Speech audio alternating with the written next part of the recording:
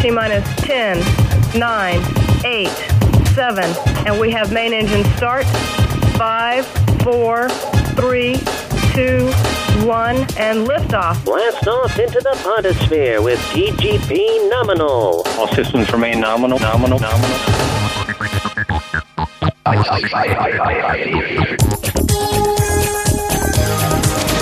Hello everybody and welcome to TGP Nominal, your monthly look at all things science fact and science fiction. It's the second one of the year and unfortunately we didn't actually get time to do the sci-fi one at the end of January, so apologies for that. We will make up for it in February. There will be a lot of Star Wars, I can guess. There always is.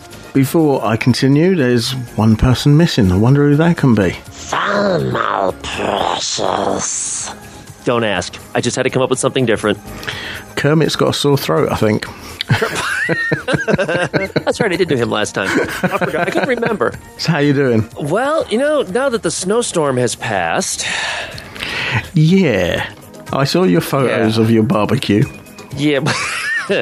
Yeah, well, we kind of got pummeled. Just a little bit. The whole thing going into it was that DC was going to get hit the hardest, and then it decided to shift a little bit north. And so we ended up with the highest amount of every place that got hit. We got a total of 34 inches. Wow. Yeah, just a little bit of snow. But, whatever. It was the light, fluffy kind, so my snowblower handled it, not a problem. The next day I went out and I dug out my grill because priorities. And thanks very much, because I was doing things and I didn't get time to eat, and I saw your photos and I was like, now I'm hungry. It's your fault for not eating. Don't blame me for that. Oh, because normally if there's bad weather on the East Coast, we get the tail end of it. Yeah. And said, we're going to get the tail end of the storms that were in America. And I was like, great. And then it said, by the time it gets halfway across the Atlantic, it's going to get warmer. So we got rain. Again. Yeah, it's just snow all over the place. Yeah, there was some awesome videos out there of different things that people were doing. I mean, I've never seen New York like that before, where it's just completely no traffic at all. They had a state of emergency there where basically if you were on the road during a certain time, you would have been arrested. Wow. And people were saying, wow, that's a violation of civil rights, blah, blah, blah. Yeah, really? But if you get into an accident, then that means that the police and possibly ambulances are going to have to be busy with your selfish rear end when you should have been staying home and let them clear the roads and deal with people who actually would have problems. That makes sense, yeah. People who maybe were shoveling and started to suffer a heart attack. Okay, need to get the ambulance to them instead of worrying about whether you got injured because you were on the road when you shouldn't have been. I mean, I saw these news reports of these doctors trying to get into hospitals to try and cover for the people that have already done like 2 days as it was, because, they couldn't get through and they were doing their best just to try and get in there. And I thought that these people are dedicated. Yeah. They really are. I mean, it's the same here. I mean, as I said, half the country is still flooded. What I don't understand is it's flooded. It's getting worse every year with the floods. The government have cut the flood defences budget. Oh, that makes sense. And they're building new houses on floodplains. Wow. I don't get it. I really don't. It's like, I'm sorry, after seeing what happened with Katrina, I'll be damned before I build a house in New Orleans. Oh, yeah. And the other bad thing about it is the insurance companies are not paying out because it's an act of God. I hate that. There is no act of God. I'm paying you to replace my house if something happens, as long as it's not my fault. No. That act of God clause has to go. Yeah, definitely. We have problems with that over here, too. There was a film about that. I don't know if you saw it. It was called The Man Who Sued God. I've seen the title of it. I never checked to see what that was about. It's a Billy Connolly film, actually. Basically, it's about a guy who had a yacht or a boat, a sailing boat of some description, and it got struck by lightning and sank. And he tried to claim on the insurance, and they said no, it was an act of God. So he decided, I'm going to sue the church. Huh. Nice. Right, as you know, at the beginning of the month, always spacey. So when we come back, that's what we're going to be talking about.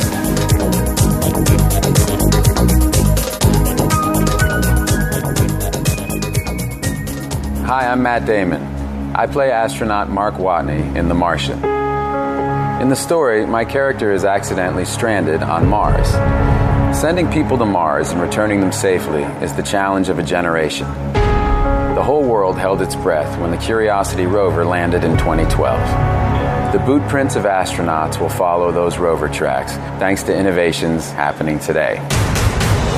NASA's journey to Mars begins on the International Space Station, some 250 miles overhead, where we're learning how humans can thrive over long periods without gravity. Future round trips to Mars could take 500 days or longer. This year, NASA launched the first one-year mission to the International Space Station to help prepare for those future journeys.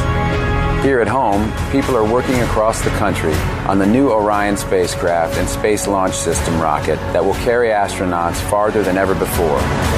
When we invent new technologies for exploration, it benefits all of humanity. But more than that, the journey to Mars will forever change our history books, rewriting what we know about the Red Planet and expanding a human presence deeper into the solar system. Follow NASA's journey to Mars at www.nasa.gov. This is the BBC Home Service. Here is the news.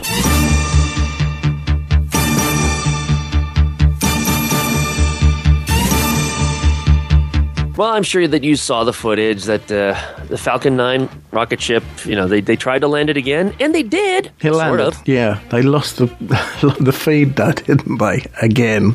Yeah, coincidentally. It's amazing how that works. They've probably got it delayed. The feed you see is probably delayed, so thinking, something's going wrong here, so cut the feed. Yeah, that wouldn't surprise. But, you knew they were going to release the footage later anyway. Mm-hmm. And they did. And it made a landing. But then it kind of didn't. Yeah, the third leg didn't stay put, did it? It buckled. Yeah, because it stayed there nicely for a couple of seconds. Oh, yeah. You think, yes, that's fantastic. What's happening? It's toppling over. I'm sure, when they said, it sensationally failed and exploded, I'm sure that is a controlled explosion. I think it's controlled, yeah. The way it fell over, it didn't fall that hard, so it shouldn't have really gone up like it did. I'm thinking there's controlled explosions there just in case, but it's not as though there's anybody on it. So no, but I don't know. But the other thing we were talking about last time when we said, well, why don't they do all their landings on land rather than on something that's floating?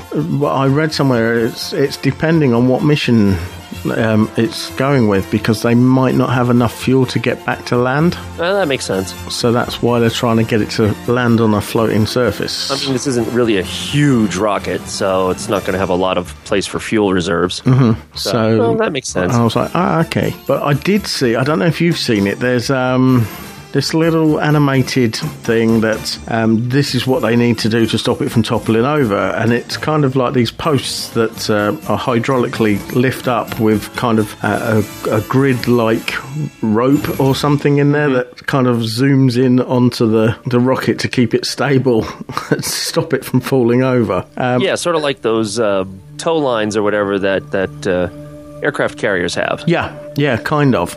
But it does it in a kind of like a crisscross pattern so that it actually homes in on the centre of the rocket and it can't topple. That's a feasible thing they could do. Oh, I think I see what you mean. Like it shoots upward to catch it. Well, no, it's kind of imagine the ship is like a boxing ring, okay? Mm-hmm. So the ring, it's got the ropes around it. Sure. The ropes kind of come inwards. So if it does try and topple, it can only go as far as the ropes are. Well, I mean, maybe theoretically it would work. Mm-hmm. I don't know. I think for that to really be effective, it would have to go up beyond the halfway point of the height of the rocket. So otherwise, center of gravity could get it, and it could very well I don't know. Maybe not. These hydraulics kind of did go up as probably about as far as halfway up. Okay. So it's not going anywhere. Yeah. But I don't know who actually came up with that concept. I don't know if it was an engineer or whatever, but I looked at it and thought, technically, that should work, but you know how these things go. Yeah. Well, you know how it goes when you're trying to put something together, and he goes, well, according to the design, this should be working right now. Yeah, I know, and just, from software programming, I know all about that. Look, the code looks good. What's going on?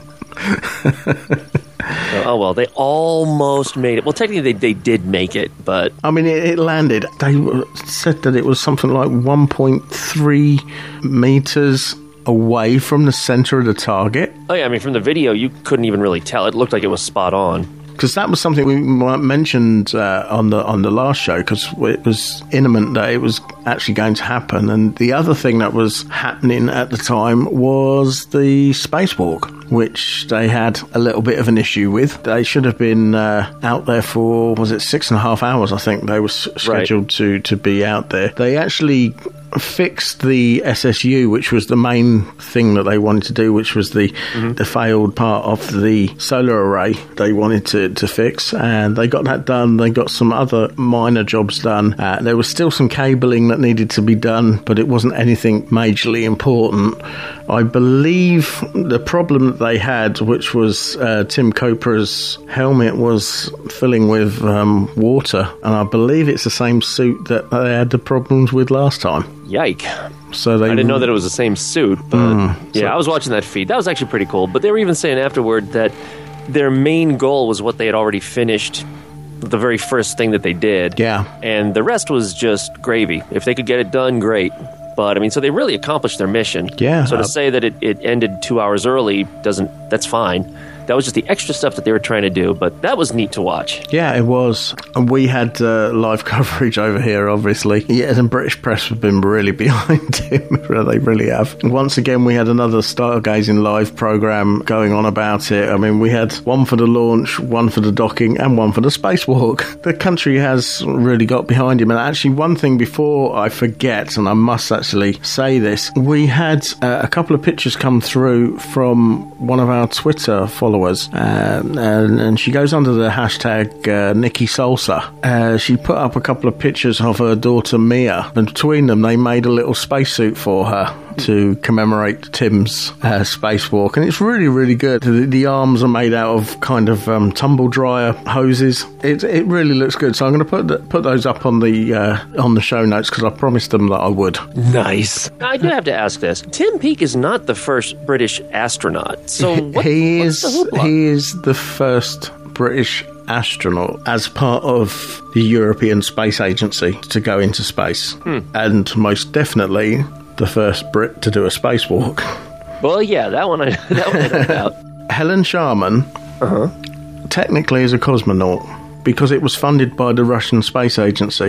Interesting. It wasn't funded by the British government at all. It was funded by the Russian government. But she was still the first Briton in space. She is the first Briton in space. There have been a lot of female voices being raised saying, what's the big deal? We did it 20-odd years ago.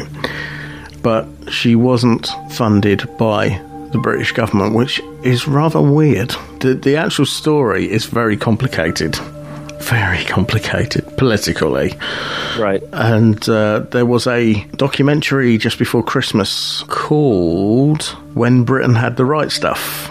Because we were due to go into space in the 80s as part of and I can't remember the name of the program now. It was some kind of Skynet satellite program. They were going to be put into the loading bay of the space shuttle, and there was going to be 2 RAF pilots that were going to be trained to be astronauts that were going to go up and make sure that these satellites went off and things like that. And then the unfortunate day in 1986 happened. Yeah, hard to believe that was 30 years ago. Yeah. And that's what, tomorrow? Tomorrow, yeah. There's an actual ceremony tomorrow. There's 2, actually. There's one at the cemetery, and there's one at Kennedy Space Center. It's going to be televised, actually, at, I'm trying to think what time it's going to be televised. I know it's going to be 3 p.m. UK, so it's going to be 5 hours later, isn't it, for Eastern? So I will probably watch and pay my respects. Yeah, that one hurt. Yeah, both of them did, actually. They both did. Yeah, when I woke up and found out Columbia went down, I was like, what? Yeah. And obviously you can't forget the guys from Apollo 1 as well. And there's been other Soviet ones that you can't also forget as well. So space is not safe. Space is hard. It is. Yeah, space is hard. It is not a safe place to go to. But that's why all the more kudos to those people who managed to do it. Oh yeah, definitely. As long as we're talking about the sad anniversary with Challenger, let's talk about a happy anniversary. I hate segues, but that one just worked.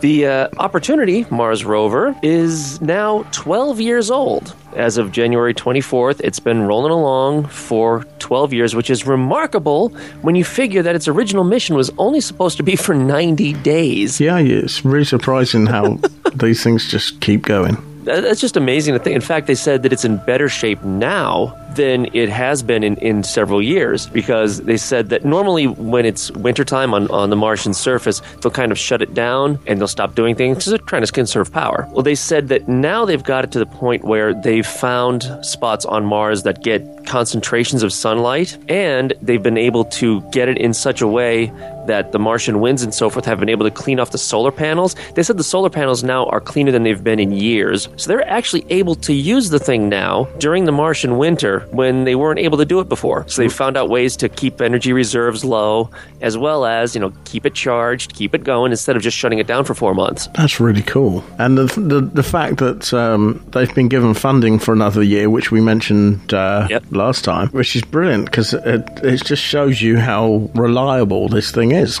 And it's the same with a lot of them. I mean, you look at Voyager. That just went on and on.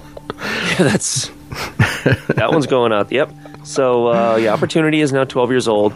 Curiosity is several years younger than that. But again, that's still chugging along. Because that landed in, 2012? Yep.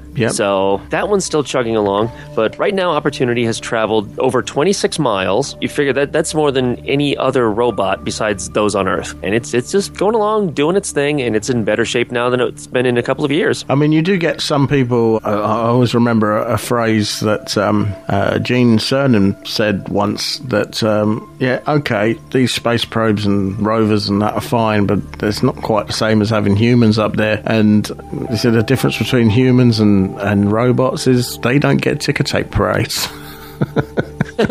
That's true. Well, we don't actually look to try to bring the rovers back either. Did you ever see there's a website out there called XKCD, and the guy is just he just draws stick figures, but the guy, he's into science and all that stuff.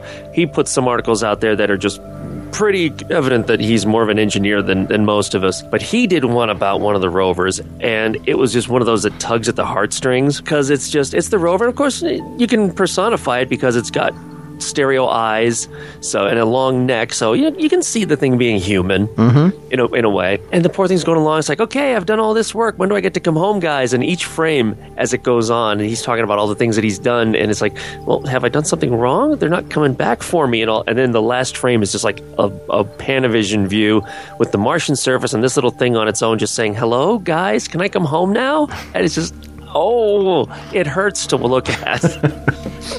It just hurts. What do you make of this planet that they think they may have discovered? Well, I mean, they know more than I do, but actually I was reading up a lot on that one, and it's kind of funny that the guys who said, they're not the first ones to talk about this, but they're just the latest ones, and they've got more proof, or most hypothetical proof. I don't know how do you want to look at that, because nothing's proven, obviously. But they actually set out to disprove the initial statements that there's a ninth planet. And then in their own investigation, they found so much evidence pointing to it that they're like, it looks like they were right. And so now they've come up with their own various simulations and so forth. And so they're now saying, there's a ninth planet out there somewhere, and it's a big one. So I just think it's funny that they went out to disprove it, then said, there's actually a lot of evidence here. And now they've provided their evidence, and other scientists are saying, that's the most conclusive evidence we have yet.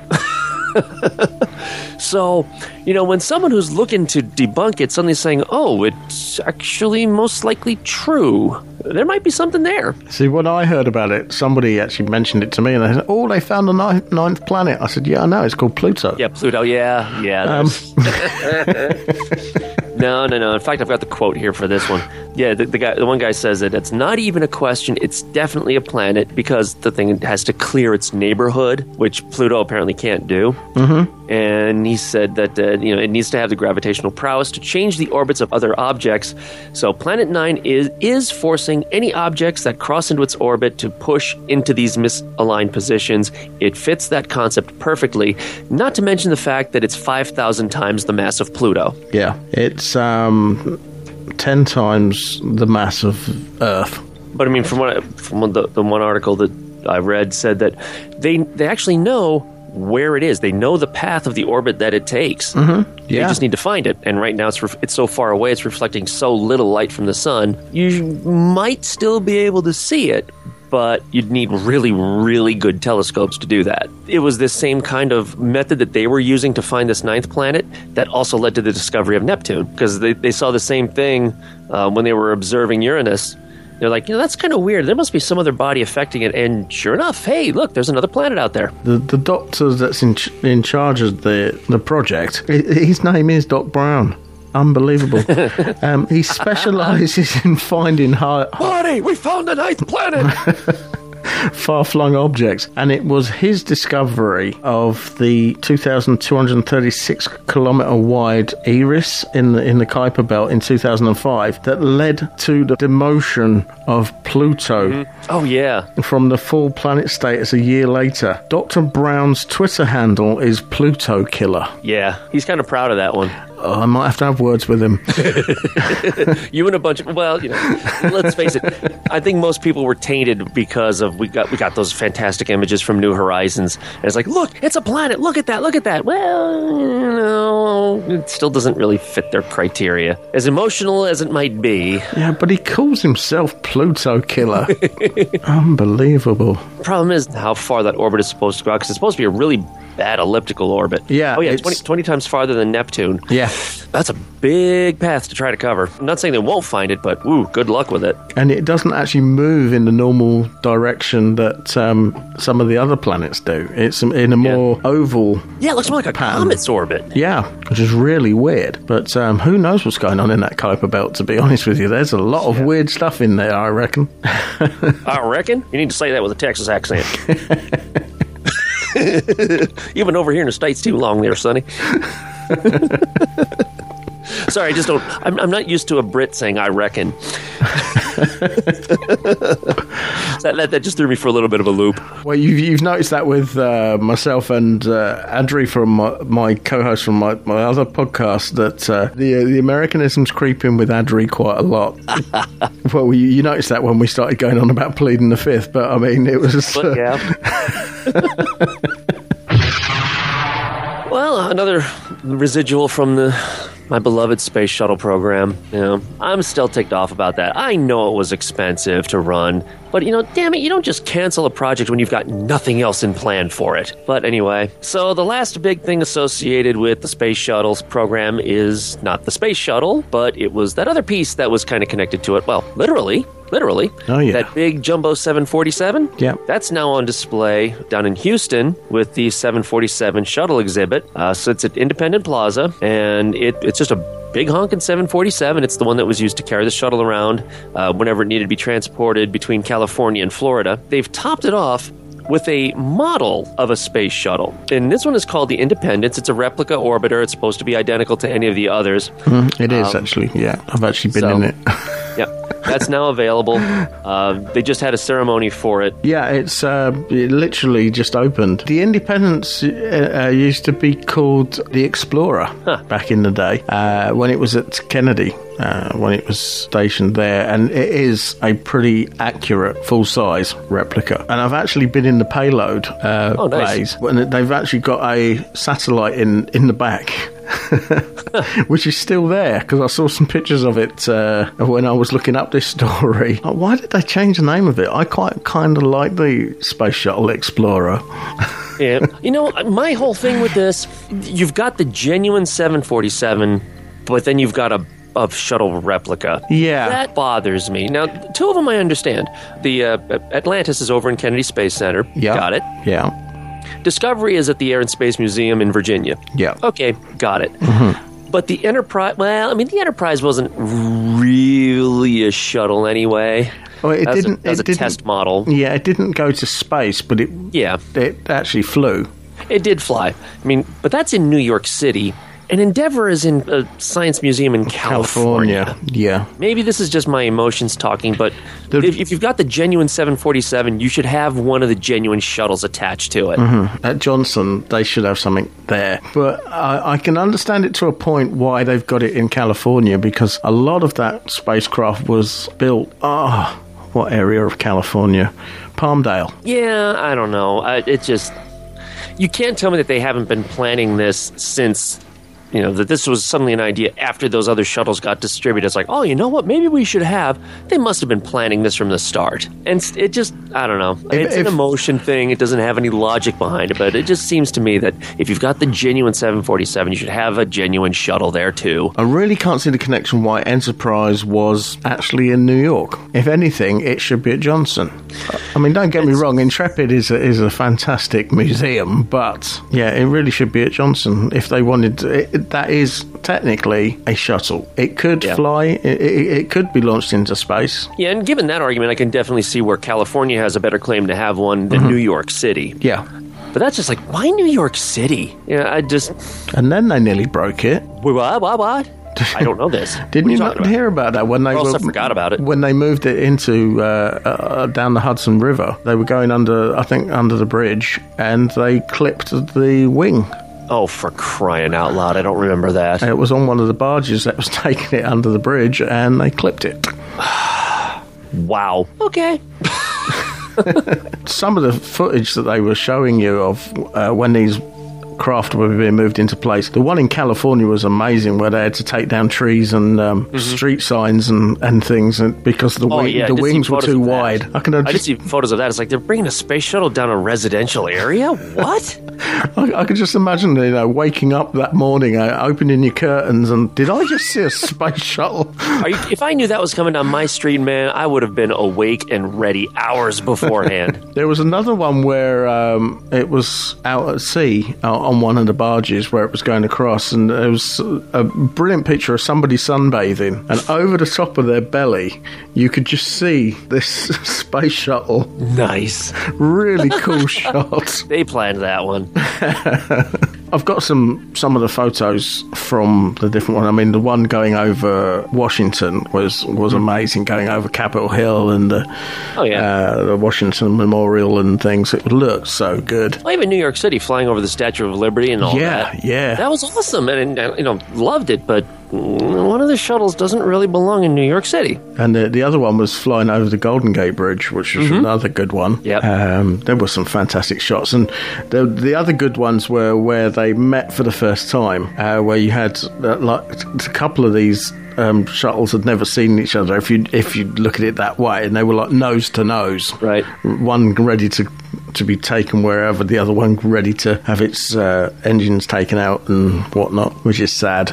I always thought they were going to keep one flight ready just in case. Yeah, well, but they never did. That was Endeavour, wasn't it? No, that would have been Atlantis. Was that Atlantis? Okay, yeah, it was one of the two. Not my favourite of the fleet. Always Columbia was mine. Discovery's been mine, because she was the workhorse. She was the diva. She was a diva. Yeah. If she wasn't ready to fly, she wasn't ready to fly. Yeah, but Columbia was the first. Yeah. I remember watching that launch live. And Columbia with the white fuel tank. Mm-hmm. Yeah. I've got a story here that Russia intends to spend 3.5 times less than NASA on a new generation manned spacecraft designed to replace the Soyuz family. The craft will rival the Dragon 2 being developed by SpaceX. According to the new budget being requested by the new Roscosmos, Not the Roscosmos Federation, the Roscosmos Corporation. For a communist country, they know capitalism very well. Let's face it, there is maybe Cuba. Otherwise, there is no communist nation anymore. They've all gone to capitalism one way or another. Yeah, even China. Yeah. But the name of this spacecraft is Federation. Sorry, Gene Roddenberry already has a claim on that one.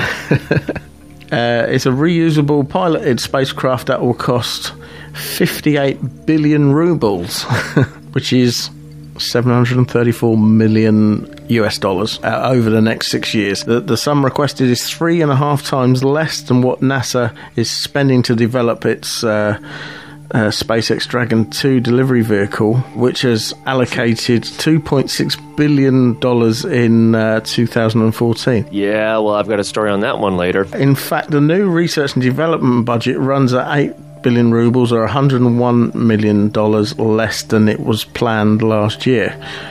Federation, or as it was formerly known as the Prospective Piloted Transportation System, or the PPTS, even the Russians are at it, is expected to be completed in 2021. Dragon, in theory, the Dragon 2 will be up and running and been going a long time by 2021. Its first launches to the International Space Station in both manned and unmanned modes are scheduled for 2023. Now, aren't the Russians supposed to be pulling out in 2024? They're supposed to be. I don't really know that I see that happening. I think that might have been said in the spur of the moment because of other political issus going on that will not be discussed here. But I don't know. I don't really see them doing that. But this new Federation craft is the one that they're intending to go to the moon with. Basically, I've got a video that I'll put in the show notes, and what it actually shows is there's a rocket stage that goes up to a certain point, and then the Federation docks with it, and then it goes on further from there. So that's what they're intending to do, is go to the moon. Well, we were talking about the space shuttle, and we know how near and dear that is to our hearts. And we always kind of mocked the little mini shuttle, the Dream Chaser. Oh, the Disney designed one, yeah. Oh, come on, but it's still cute. It's still a cute little spaceship. It might actually have a chance now. Yeah, because we were discussing this before, where it was going to fit in, because nobody seemed to want it. Yep. But things seem to have done a U-turn. Yeah, NASA has actually awarded them with a new contract. It's from the Sierra Nevada Corporation, and it's called the Dream Chaser, and it does. It looks like a little teeny tiny shuttle, except the wings are kind of tipped upward. And it's adorable. I want one. But it's only about 30 feet long. Its wingspan is only 23 feet. So, I mean, that makes it smaller than a Learjet. So it's really a tiny thing, but they've been awarded a contract with NASA to ferry uncrewed cargo to and from the International Space Station. Apparently, the real reason behind this, and why this beat out some of the others that we figured would be a shoo-in for it, is the fact that it can land means that scientists can get their hands on their experiments within as little as 6 hours after the thing lands. Instead of having to go to the ocean and fish it out and haul it back, it could be days. Whereas now they could land it, and in just a few hours, scientists could have their experiment results. It's pretty good. I mean, originally it was aimed at a crewed vehicle and not cargo. They obviously thought that that's not going to work, so they've gone the other way and welcome on board, basically. Well, I mean, it is a tiny thing, really. So the more people you have on board means the more provisions you're also going to have, which means the less room for equipment. So I kind of get it. I think we kind of need to fly that thing. Yeah, it's supposed to be a lot more aerodynamic than the original shuttles were. As we know through listening to some of the pilots talking about flying the space shuttle, it was like flying a brick. And it takes a lot of skill to fly. It's just amazing that the two companies that have got knocked out of the bidding are two of the real biggies. Yep. I mean, we're talking Boeing and Lockheed Martin. I've been watching the development of the Dream Chaser for a few years, and I kind of got attached to it too. Maybe it's because it's a shuttle. I don't know. Yeah, it is. It's a mini shuttle, let's face it. But yeah, I'm really glad that they've been given this chance. And it's not just with NASA that are taking them on. It also looks like that Sierra Nevada is also going to be taken on by the European Space Agency. They've got a cooperation agreement that is going to be signed in the next 2 weeks. Once the agreement is signed, ESA will begin working on building the first flight module of the International Berthing and Docking Mechanism, which Sierra Nevada's Dream Chaser needs to attach itself to the space station. ESA said it will be spending 33 million euros or 36 million US dollars to complete the design of the berthing system and build a flight model for Dream Chaser's first cargo run. I mean, the only thing that bothers me, right now they've got one flight to their record back in 2013. Mm-hmm. They've only got 3 years, because the contract is supposed to start in 2019, so they've only got 3 years to get this thing up there and tested and ready to go before it can actually start sending stuff up to the space station. That's not a lot of time. Didn't it used to be something to do with NASA originally in the first place? The design was a NASA design or a military design, I think. Well, what does the Air Force have? The Air Force is more like looks more like a drone kind of thing. It looks more like a military drone. But I'm sure there was some... it wasn't originally Sierra Nevada's own design. I think it was either NASA or a military design that they've acquired. Yeah, I'm not sure. And again, they're also boasting that this thing could spend up to 210 days in space, but they haven't been able to test that either. Not as yet. So... I don't know. I mean, I'm hopeful for it. I'd love to see this thing going up, if anything, just to have those rekindled memories. But I'm no rocket scientist. I'm sure they can do it. It's just one of those things to say, wow, 3 years to develop all that? Mm-hmm. Wow. I've just been reading on here that the ESA Director General, Jan Dietrich Warner, said that... they intend to launch the Dream Chaser inside the fairing of a Ariane 5 rocket, which will be interesting. Well, I figure just by the size of it, it would probably be something along those lines. It certainly doesn't need anything like what the shuttle had. Well, they were basically going to stick it on on top of a booster, basically. But it looks like they don't need to do that anymore.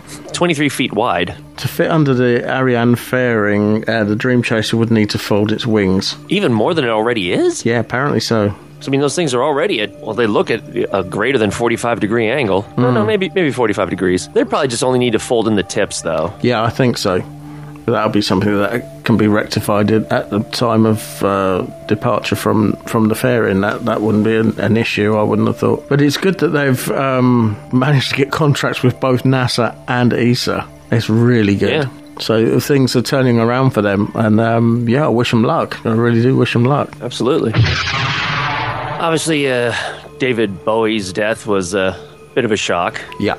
Well, now the Starman is going to get his own stars. So the Studio Brussels has arranged with the MyRepublic Observatory in Belgium. They're going to register several stars in the form of the famous Ziggy Stardust lightning bolt. According to Philippe Mollet, I hope I'm pronouncing that properly, it's probably Mollet knowing me, he says, it was not easy to determine the appropriate stars. Studio Brussels asked us to give Bowie a unique place in the galaxy. Referring to his various albums, we chose 7 stars. These would be Sigma Librae, Spica, hope I'm pronouncing that one properly, Alpha Virginis, Zeta Centauri, SAA 204132, EIEIO, and the Beta Sigma Octantis Trianguli Australis, which also happen to be in the vicinity of Mars. Those are going to go on record in the shape of David Bowie's lightning. Now, they're calling it a constellation. It's not. A lot of people are reporting that, David Bowie's getting his own constellation. Well, it's not a constellation. It's actually what's called an asterism, which is simply a cluster of recognizable stars within a constellation. Sort of like the Big Dipper. Yeah. The Big Dipper is not a constellation. It is a group of stars inside Ursa Major, but we can look up and recognize it as the Big Dipper. Yeah. Well, that's pretty much what this is going to be. He also has an asteroid named after him. It's a mile-wide asteroid between Mars and Jupiter that is officially named 342843 David Bowie. That sounds like his military number. And David Bowie is one word, too. Oh, right. Okay. Go figure. So there you go. Ziggy Stardust now has his place in the stars. And you say it's in the vicinity of Mars? Mm-hmm. Yeah, coincidence, huh? Yeah, life on Mars, yeah. I'm sure that was intentional. I'm sure that was 100% intentional. NASA's Cassini probe has begun reshaping its orbit around Saturn in preparation for the spacecraft's grand finale at the ringed planet next year. Cassini performed a 35-second engine burn on the 23rd of January to set up an orbit-changing 1st of February flyby of Saturn's huge moon, Titan, which is quite exciting because I just love Titan. There's a lot of things going on Titan. It's quite an unpredictable moon. It was the second of 5 such burns Cassini will conduct. All of them will be followed by a close encounter with Titan. Because of the way that it's going to be doing the orbit, Titan does all the heavy lifting, said Cassini project manager Earl Mays of NASA's Jet Propulsion Laboratory, otherwise known as the JPL, in Pasadena, California. Our job is to get the spacecraft to a precise altitude and latitude above Titan at a particular time. And with these large propulsive maneuvers, that will keep us on target to do that. I'm just looking on here to see if it says anything else about the different orbits that it's going to maneuver. Doesn't really say a lot here. Just says about the history of Cassini, a $3.2 billion mission, joint effort involving NASA and the European Space Agency and the Italian Space Agency. I'm assuming that the Italian Space Agency weren't part of the European Space Agency at the time. I didn't even know there was an Italian Space Agency, to be honest. Romania's got a space agency. Really? Yeah, Okay. they had a cosmonaut go up in space in 1981, which surprised me. Hey, more power to him. Yeah, like I was told when I went to the National Space Centre here in the UK, it's easier to say who hasn't got a space agency to say who has. Okay, fair enough. So yeah, that's going to be an interesting one. See what pictures they get back from Titan, because my mum said, I'm sure you're not of this planet, and I always used to say that Titan was my home world. Nice. So then you're probably very fond of the manga called Attack on Titan? Yes. How did I know? How did I know?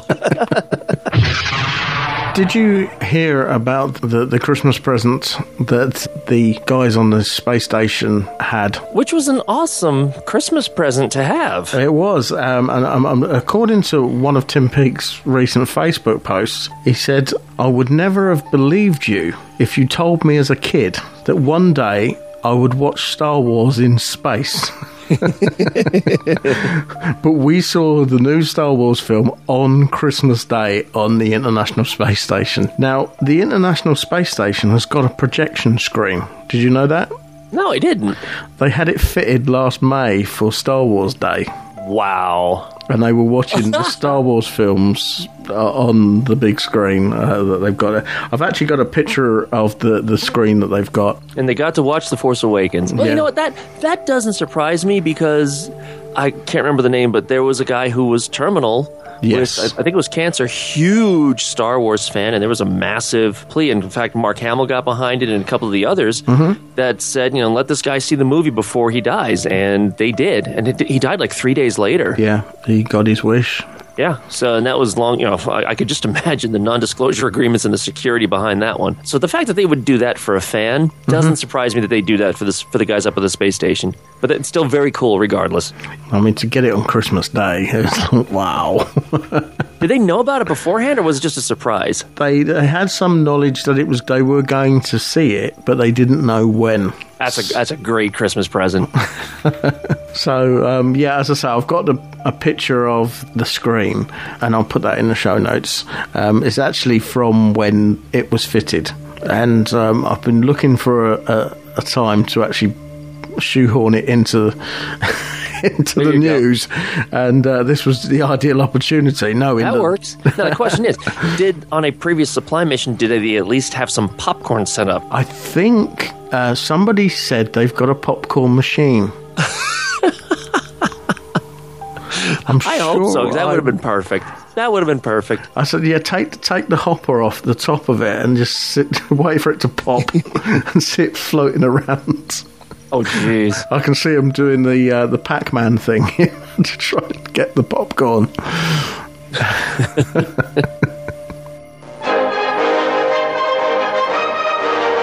Blast off into the podosphere with TGP Nominal.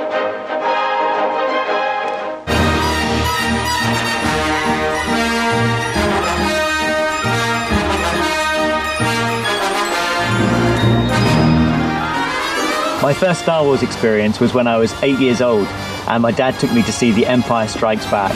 And as a young boy, watching that movie in the big screen was just an incredible experience. My favourite moment in any Star Wars movie is from The Empire Strikes Back, when Luke Skywalker crashes his X-Wing fighter on the planet and meets Yoda for the first time, and Yoda raises it out of the swamp, and Luke realises the full power of the Force. And he says to Yoda, "I don't believe it." And Yoda says back, "That's why you failed." I think it's a great message in not giving up. As a test pilot, I would love to have a go in an X-Wing fighter. It looks like a fantastic spacecraft, quite aerodynamically shaped, so of course it would be great for planets' atmospheres. But in space you don't really need those aerodynamics. What you would need are a lot of thrusters, and it would take an awful lot of fuel to change direction as quick as they do in the movies. I think our knowledge of the universe is still very immature. We don't know much about gravity, one of the fundamental forces of nature. And so there's no reason why what we see in Star Wars couldn't become a reality. Although I do think that travelling faster than the speed of light is going to be a hard nut to crack. If I could travel through hyperspace to anywhere in the universe, I'd probably choose to visit the event horizon of a supermassive black hole. I'd love to go there and see what really happens. Star Wars, made great in Britain.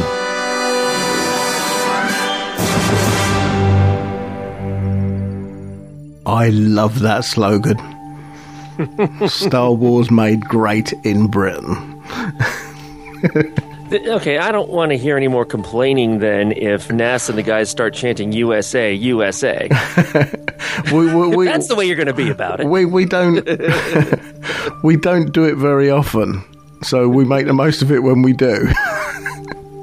Because I don't know, I saw a clip the other day, it was probably on Saturday Night Live or something like that, where you got a couple of Americans and a couple of British people, and there's like, let's introduce the Americans, and it's all USA, USA, and let's introduce the English people.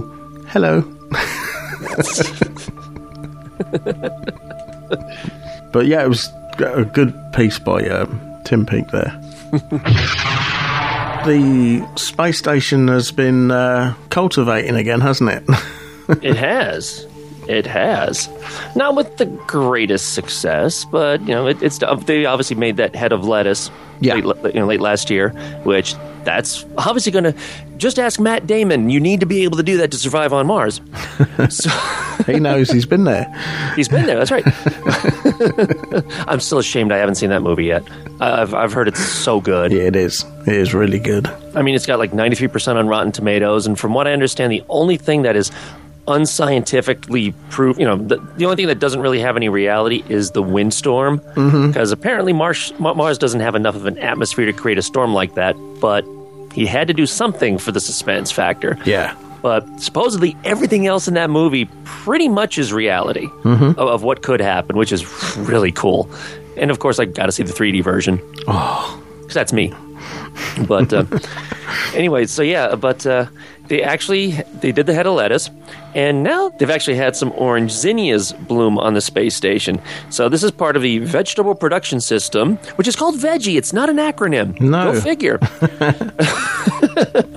So, and this has all been part of that whole thing with lettuce, and it's to see how well they can produce this sort of thing on large voyages like to Mars and so forth. They have been having some problems. Apparently there were things like mold because of too much moisture, drought because of not enough moisture, flooding in the roots, which obviously is going to kill them. So apparently there have been a whole bunch of like urgent 4 a.m. phone calls and so forth to try to get these things to go properly. And it's taken a bit, but the Commander Kelly, who's or Scott Kelly, is he commander? He is commander. He is commander. That's what I thought. He's been taking it upon himself ever since Christmas to try to get some of these flowers to bloom. And there were 4 of them that he was trying to do, and 2 of them have successfully done it. So and he's just done stuff like using fans to blow some of the humidity out, but then trying to tweak that because then it gets too dry and so forth. But regardless, just from his perseverance of it, they ended up with 2 of the 4 zinnias fully blooming as of this past weekend, I believe. Yeah, I mean, apparently things were more automated before, but since Christmas, he's been named an autonomous gardener. Ooh. Or the commander of VEGGIE. Autonomous gardener, otherwise known as AG in NASA. No, sorry. Probably. He's our AG on the ISS. So he's been given the responsibility of the watering can, basically. Yep. But there is one correction that needs to be made. NASA did say something about this being the first flower in space or something to that effect. No, not quite, because actually the Soviet cosmonauts did this back in 1982 on Salyut 7. So they also were able to produce flowers in space back then. So, and, I mean, Don Pettit also grew kind of a sunflower. Yes, he did, didn't he? Mm-hmm. Yeah, I remember that. It wasn't full of what a sunflower should be, but nonetheless, he did it. Mm-hmm. But apparently some things were going out saying that this was the first flower in space or something to that effect. Not really. Have you seen E.T.? Oh, God. Oh, I am in the minority. I understand that. I hate that movie. Can't stand it. They were all botanists, though, weren't they? They were like a tribe of botanists. So, yeah. No, I hate that movie. I saw it once in the theater, never cared to see it again. Now, it says here, this is quite far, I can't remember where I actually got this article from, where it's talking about the lettuce. It says, last year, the space station grew romaine lettuce, and in brackets it says, and snacked on it while their cosmonaut colleagues were on a spacewalk. Well, I know that they cut half of it and they saved it for themselves, I think, and then half of it went back. And I'm thinking the cosmonauts came back and said, I really fancy some, where's that gone? I would assume they saved a significant amount for them. It says the zinnia plant is very different from a lettuce. Really? Never guessed that. Said Trent Smith, the VEGGIE project manager, in a statement. It's more sensitive to the environmental perimeters and light characteristics. It takes longer to grow with a duration of between 60 and 80 days. So it's more difficult to grow. It makes a very good precursor to a tomato plant. It's very similar in how that grows. And obviously tomatoes could tide astronauts over long journeys. Sure. I can see what they were doing there. They, get a plant that's very similar to the tomato plant, see if they can grow the flowers. If they can grow the flowers, then they should be able to grow the tomatoes. So yeah. Who knows? Those have got a ton of seeds inside of those, so they can just keep that going. Might even have a full salad by the next decade. Just give me a salt shaker and let me go out to my garden.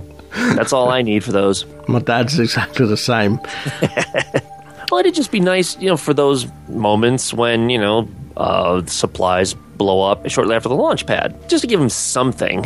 As we've mentioned before, on a long journey, it'll probably stop them going nuts as well, being able to actually do something. Yeah, and it's natural oxygen instead of reprocessed. Mm-hmm. With whatever they use to recycle the air. So there's so many benefits to be able to grow things. I'm really looking forward to what they come up with next. Yeah, because obviously they've proven it works. Might take some trial and error and some very delicate balancing, but they did it twice. Once they've got the formula right, then in theory it should work, but the gardening, once again, can be a bit of alchemy there sometimes. Yeah, so it's actually quite interesting. Some people have just looked at it and gone, it's just a flower. Yeah, they clearly don't get it. No, this is a big step here, folks.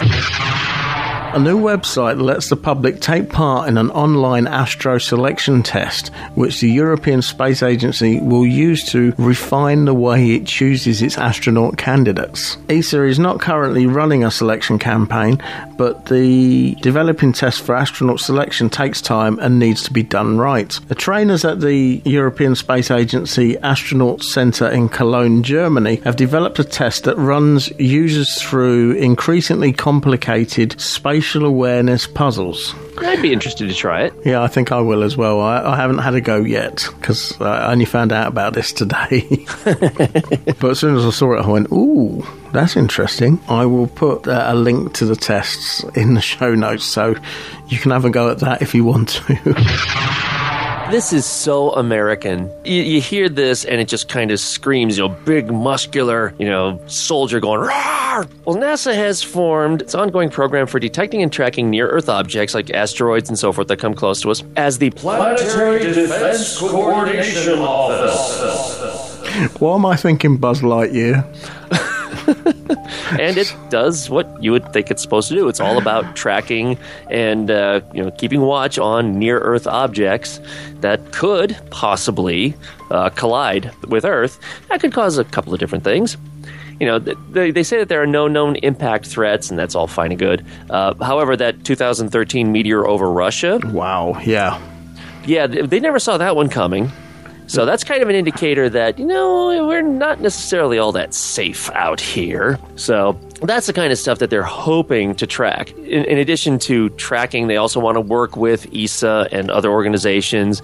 Right now, the big thing is that they can only really see objects that are about 1,000 feet across or bigger. Okay. And the one thing that they mention here is that they say that they have cataloged more than 90% of near-Earth objects larger than 3,000 feet. How do you know that it's 90%?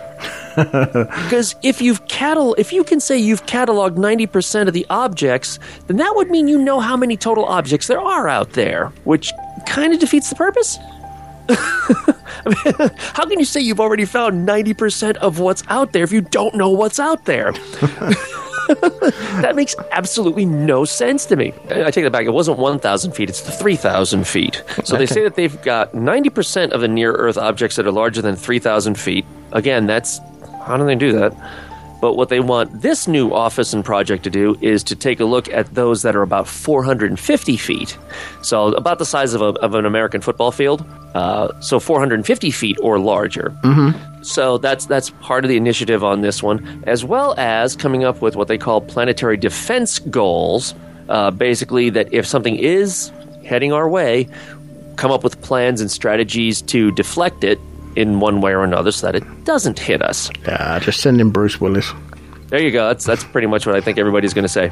So that is going to be a joint NASA and European Space Agency mission called the Asteroid Impact and Deflection Assessment Mission. Of course, if that has an acronym of ADA. Has to have an acronym. Of course. So that would demonstrate impact deflection, various methods of doing it that way, which to me sounds like they want to put up some kind of big structure up in space to say, okay, knock this thing out of its way. That's what it tells me.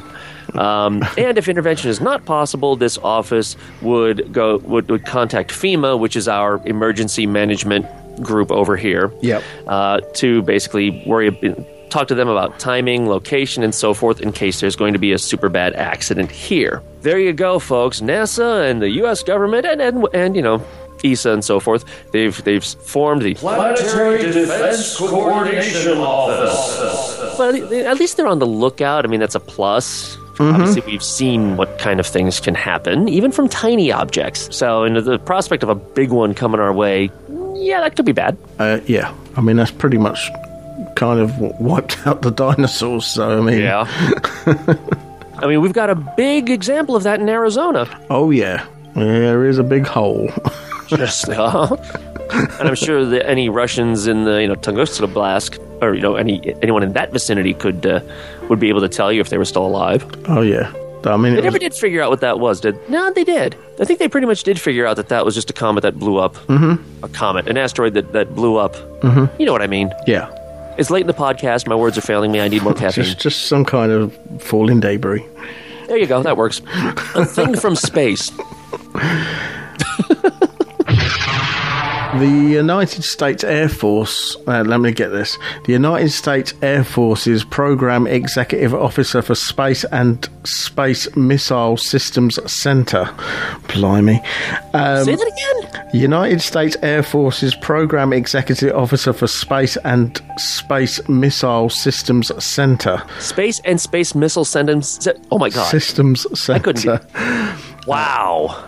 And I was expecting some really high-powered name, but it's just Lieutenant General Samuel Greaves, has approved the newly upgraded SpaceX full-thrust Falcon 9. I've not heard of the full-thrust Falcon 9, and I can hardly say it. We know the Falcon 9, but... For use on National Security Space Missions, or NSS.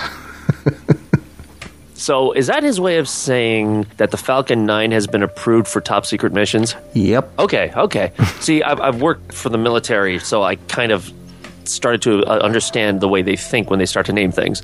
Yeah, national security space missions normally means top secret. Okay, like the Air Force project and all that. Okay, got it.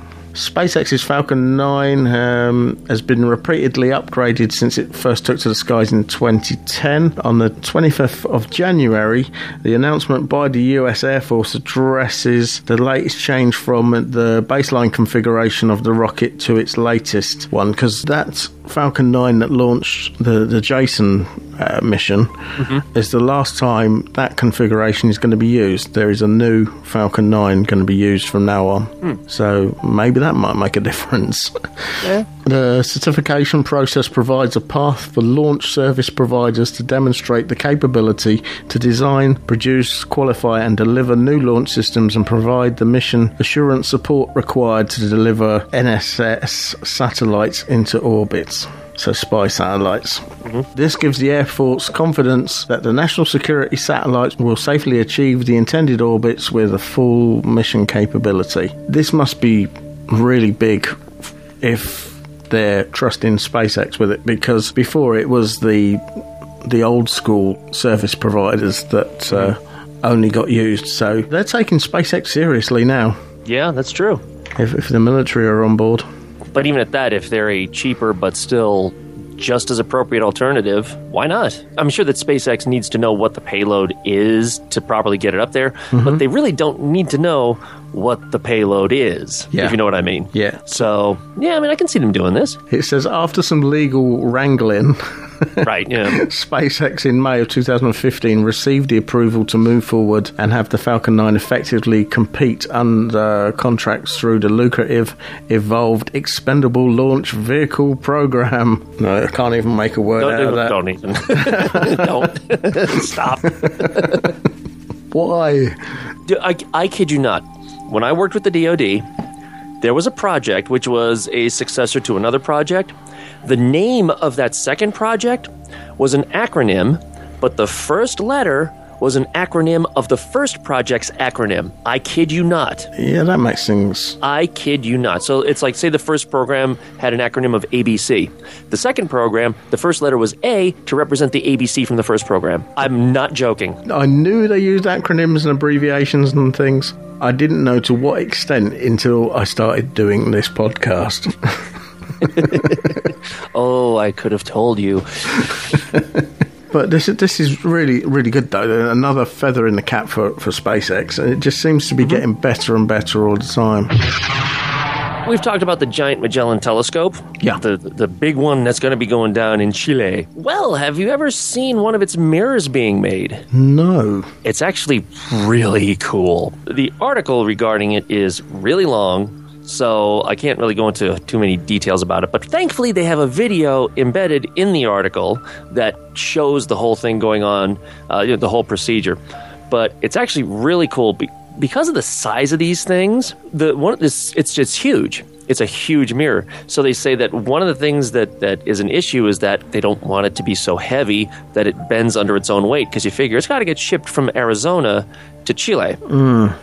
And that's a lot of time for some kind of defects to happen.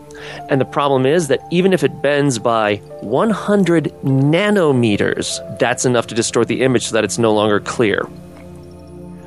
So they show the whole process, and it's actually really cool. They have these gigantic molds that they use to form it, and they pour the glass over a series of basically what look like honeycombs.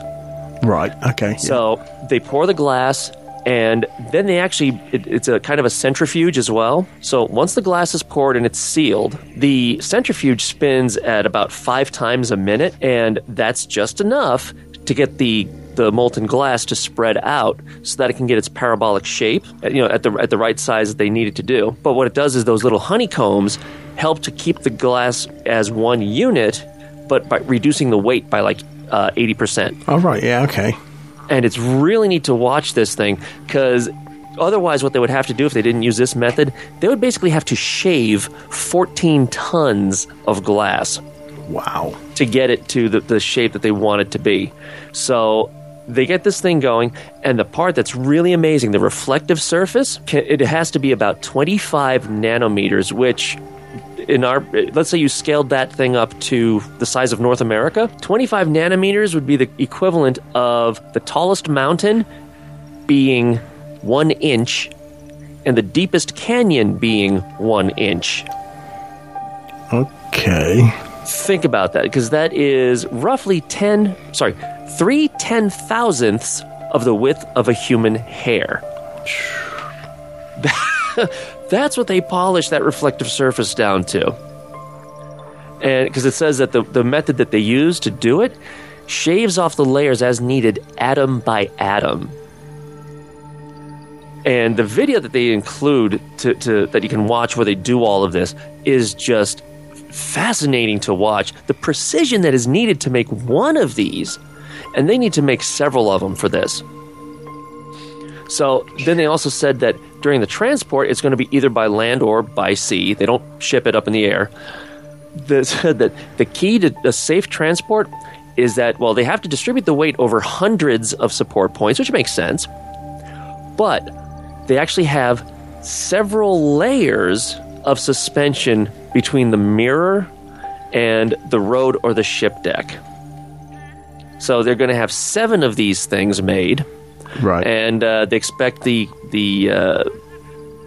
telescope to be ready by 2024. But to watch this thing in action, the way they do it, the way they pour it and shape it and polish it, is just amazing to watch.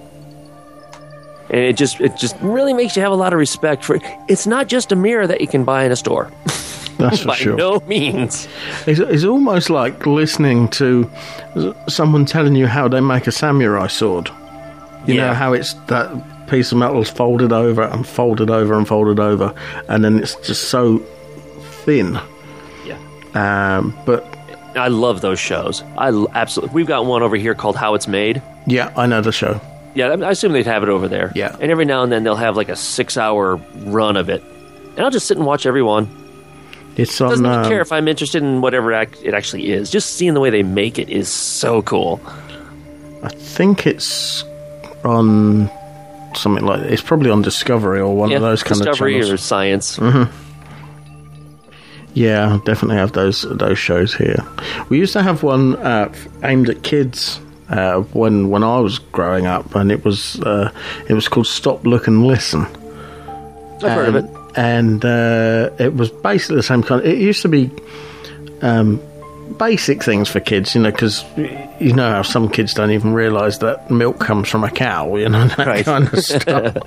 So it was how it got from a cow to, well, in the UK back in those days, milk used to be in glass bottles, and you used to have a milkman deliver them. Now, I don't think I've ever seen a milkman for years.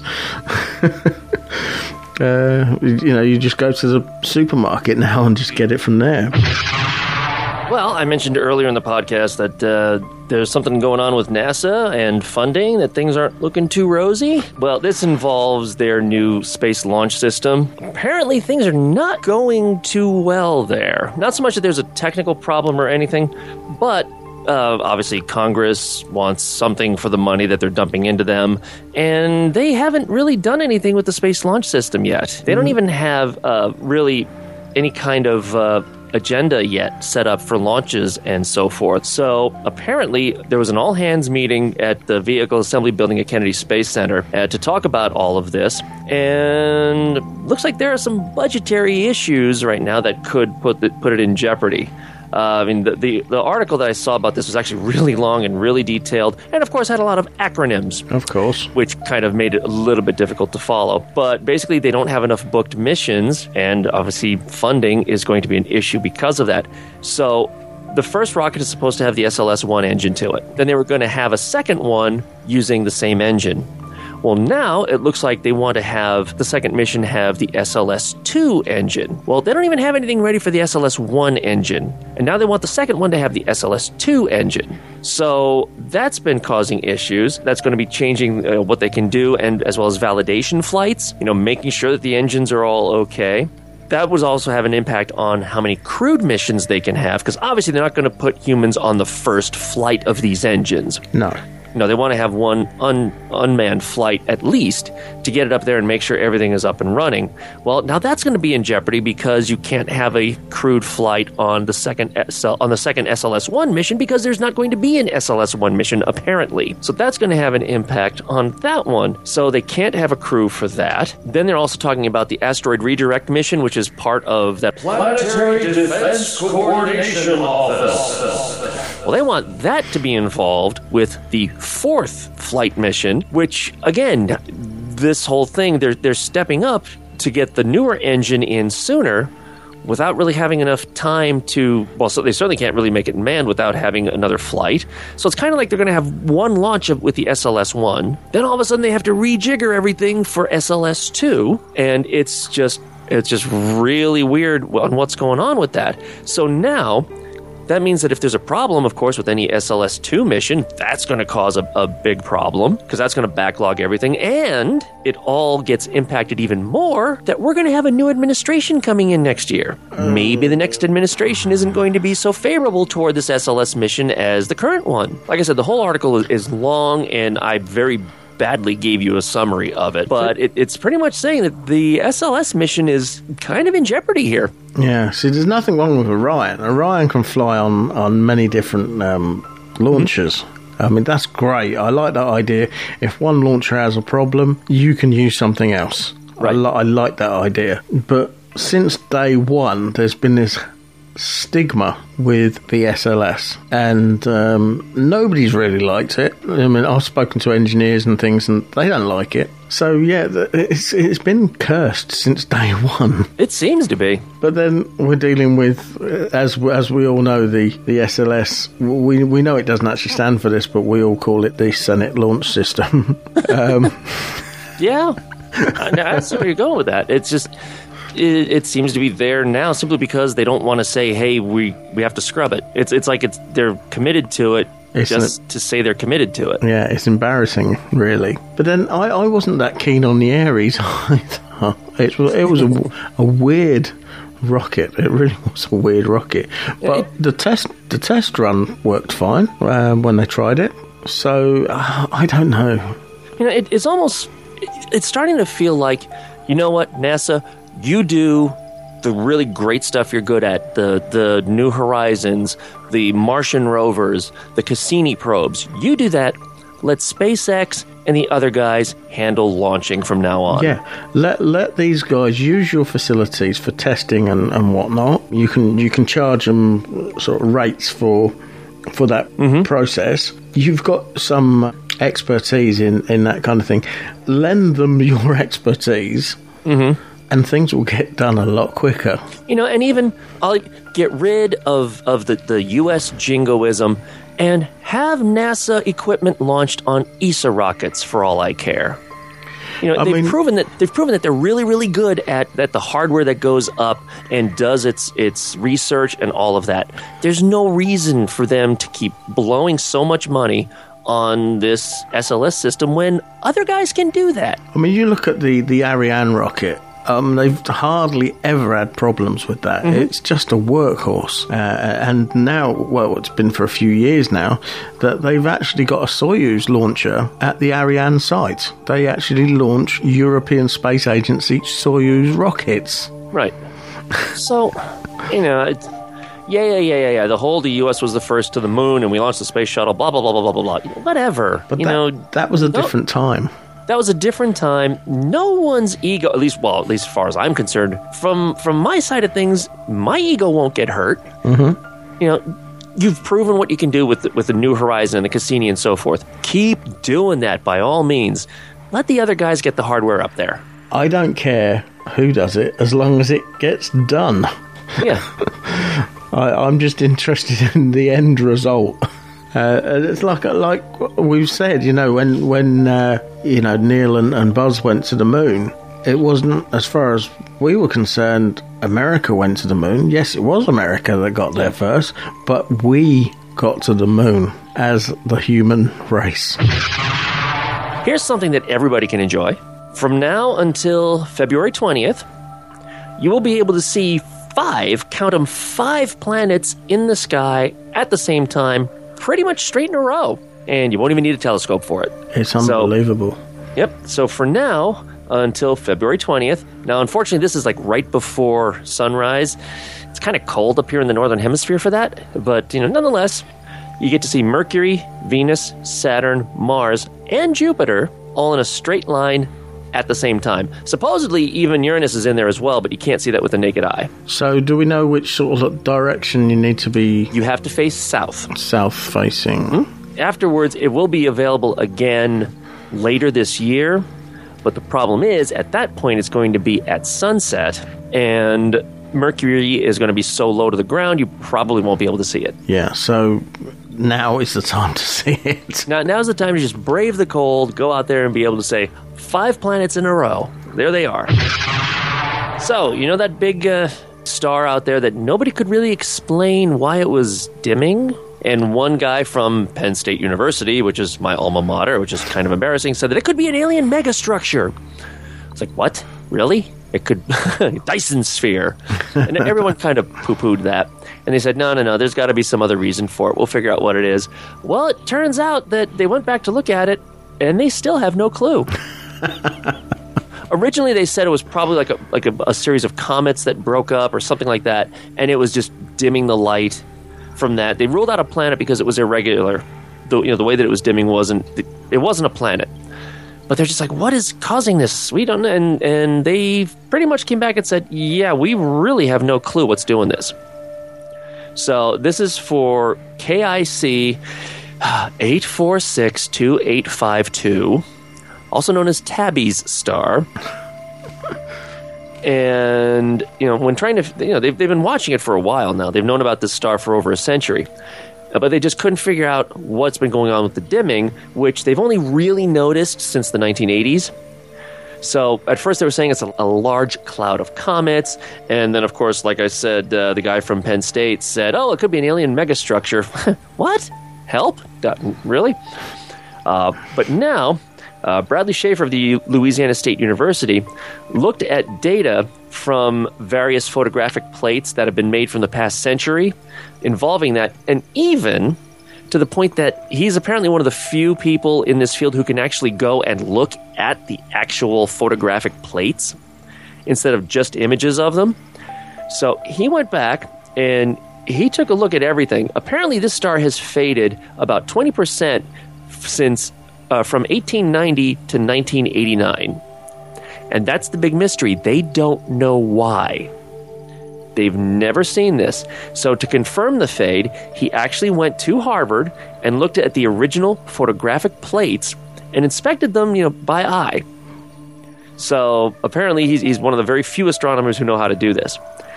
And he said that for it to actually have been comets to do this, they would have required 648,000 comets, each one 200 kilometers wide. Wow. Not going to happen. He doesn't say impossible, but he says wildly improbable. We're back to the whole thing. He does rule out alien megastructures because he says that he doubts that there's any alien technology that could build a structure massive enough to cause a 20% reduction in brightness in 100 years. Plus, any light energy captured by that structure would probably be given off as heat, and there's no indication of that either. So what it comes down to is that either one of the statements that have already been made has a big loophole that they haven't caught, or they just simply have no idea what's causing it. But it's probably not alien megastructures. The American Astronomical Society has given New Horizons principal investigator Alan Stern the 2016 Carl Sagan Memorial Award, which recognizes people who have made outstanding contributions to the field of space exploration. And needless to say, New Horizons has kind of been top on the list of the greatest things in science for 2015. Yep. So it's no real surprise that he's on this one. And like we've talked about, I don't know if it was actually on the podcast or before, this guy is he's good with people, and he's good at answering questions, and so he's very personable. And so between that, he's pretty much the New Horizons and him and his team. That's why they were recognized for this, and duly so. He says, I'm honored to receive this, and I'm accepting it on behalf of the entire New Horizons team around the U.S. So...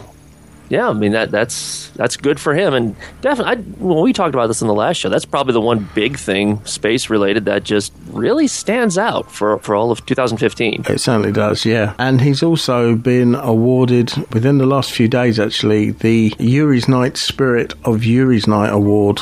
It's for 2015, but it works the same as the Academy Awards. It's like much for the year before. And he actually put up his acceptance speech on YouTube. So I've got the audio from that. Hi, I'm Alan Stern, and I'm based at the Southwest Research Institute's offices in Boulder, Colorado.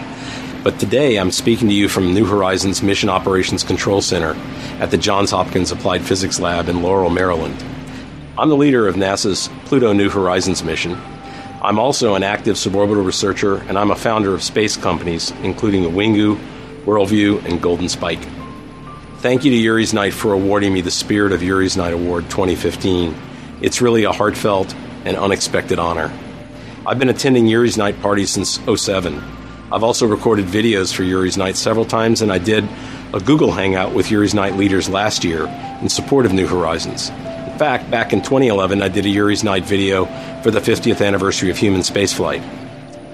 Yuri's Night celebrates the birth of human spaceflight and the first time any human left Earth's cradle for space. But it represents even more than that to me. It also represents the worldwide excitement about human spaceflight and the belief that spaceflight of all kinds will be a fundamental part of the future of human society. Now I'll say a word or two about New Horizons and our plans for this year, 2016. Although the close flyby of Pluto was completed in July, data will continue to be sent to Earth until late this fall, when we finish the downlink. For us on the team, for you, and really for everyone, it's still raining data every week from the Kuiper Belt. The flyby of Pluto saw the largest single public response to a NASA mission in decades. That viral response to exploration, turning a point of light into a planet in just a matter of weeks, was a strong signal that people love pioneering space exploration of all kinds. If we can capitalize on that, there's no limit to what we can accomplish. Celebrating Yuri's Night brings us together as a community, and it gives us an opportunity to engage the public in just that kind of excitement about space exploration. So let's work to make sure that 50 years from today, Yuri's Night is celebrated by people living and working in locales across the solar system. Hayecheli. Across the solar system, I like that. So he's hoping people will be on Mars by then, I guess. Yeah, it's quite promising the way he talks about it, though. I think it really does bring it home. Well, and he's right. I mean, NASA, I'll give them credit. For as much as we might bash them on certain things, they've done a fantastic job with social media and so forth when it comes to New Horizons. I mean, come on, releasing the first major photo of Pluto on Instagram? Yeah. That surprised a lot of people. But that was brilliant. And for as much as all the other stuff that they've done, this really was the first thing in God knows how many years that the general public was really excited over this. Yeah. Very, because it's one of the furthest places we've been out to that we hadn't explored yet. We'd seen these really hazy, pixelated pictures, and we just wanted to see what it was like. And the results were just nothing like we expected at all. Oh, no. Which is just fantastic. We got to get him on the show. Yeah, I really would like to get Alan Stern on the show. That would be so cool. So, yeah, we're going to have to look into that one. Definitely. Spamhead Productions are a small independent sound recording company based in rural Hertfordshire. We specialise in creating content for all your podcasting needs, whether it be field recordings, vox pops, or capturing the atmosphere during social events. Editing is a very time-consuming job, so Spamhead Productions are on hand to take away some of the burden for you. Just advise us on how you'd like your content to sound, and we will do the rest. We can even help you design and manage a website for your podcast too. Visit us now, spamheadproductions.weebly.com. That's spamheadproductions.weebly.com. So once again, it's a action-packed show that we had today. There was so much in it. There was a lot in it today. And as always, John, it's a pleasure to have you on the show. Thank you, sir. It's a pleasure to be on the show. Thanks to everyone out there for listening, and keep watching out for posts and things that we put out there, constantly changing as it is in both the space industry, the space community. And we are going to have another show this month so we can talk about Star Wars, right? Yeah. Okay, good, because it's bubbling up. It certainly is. So, as I say, thanks again for listening in, and we'll speak with you all very soon. Toodles. Well, that about wraps it up for this episode of TGP Nominal. Be sure to visit www.tgpnominal.weebly.com for the show notes for this or any other episode. Just look for the relevant tab on the menu. Let us know what you think of the show. Send an email to garbagepod@virginmedia.com. Because your input is our output. Or you can use the social media icons at the top of the page that include Twitter and Facebook. If you would like to subscribe to any of our podcasts, you can do so via iTunes, the RSS feed, and also TuneIn and Stitcher On Demand Radio. You can find a link on our podcast pages. Don't forget to rate and review us. If you like what we're doing here, then why not buy us a pint by clicking on the donate button on any of the podcast pages, and don't forget to spread the word about us.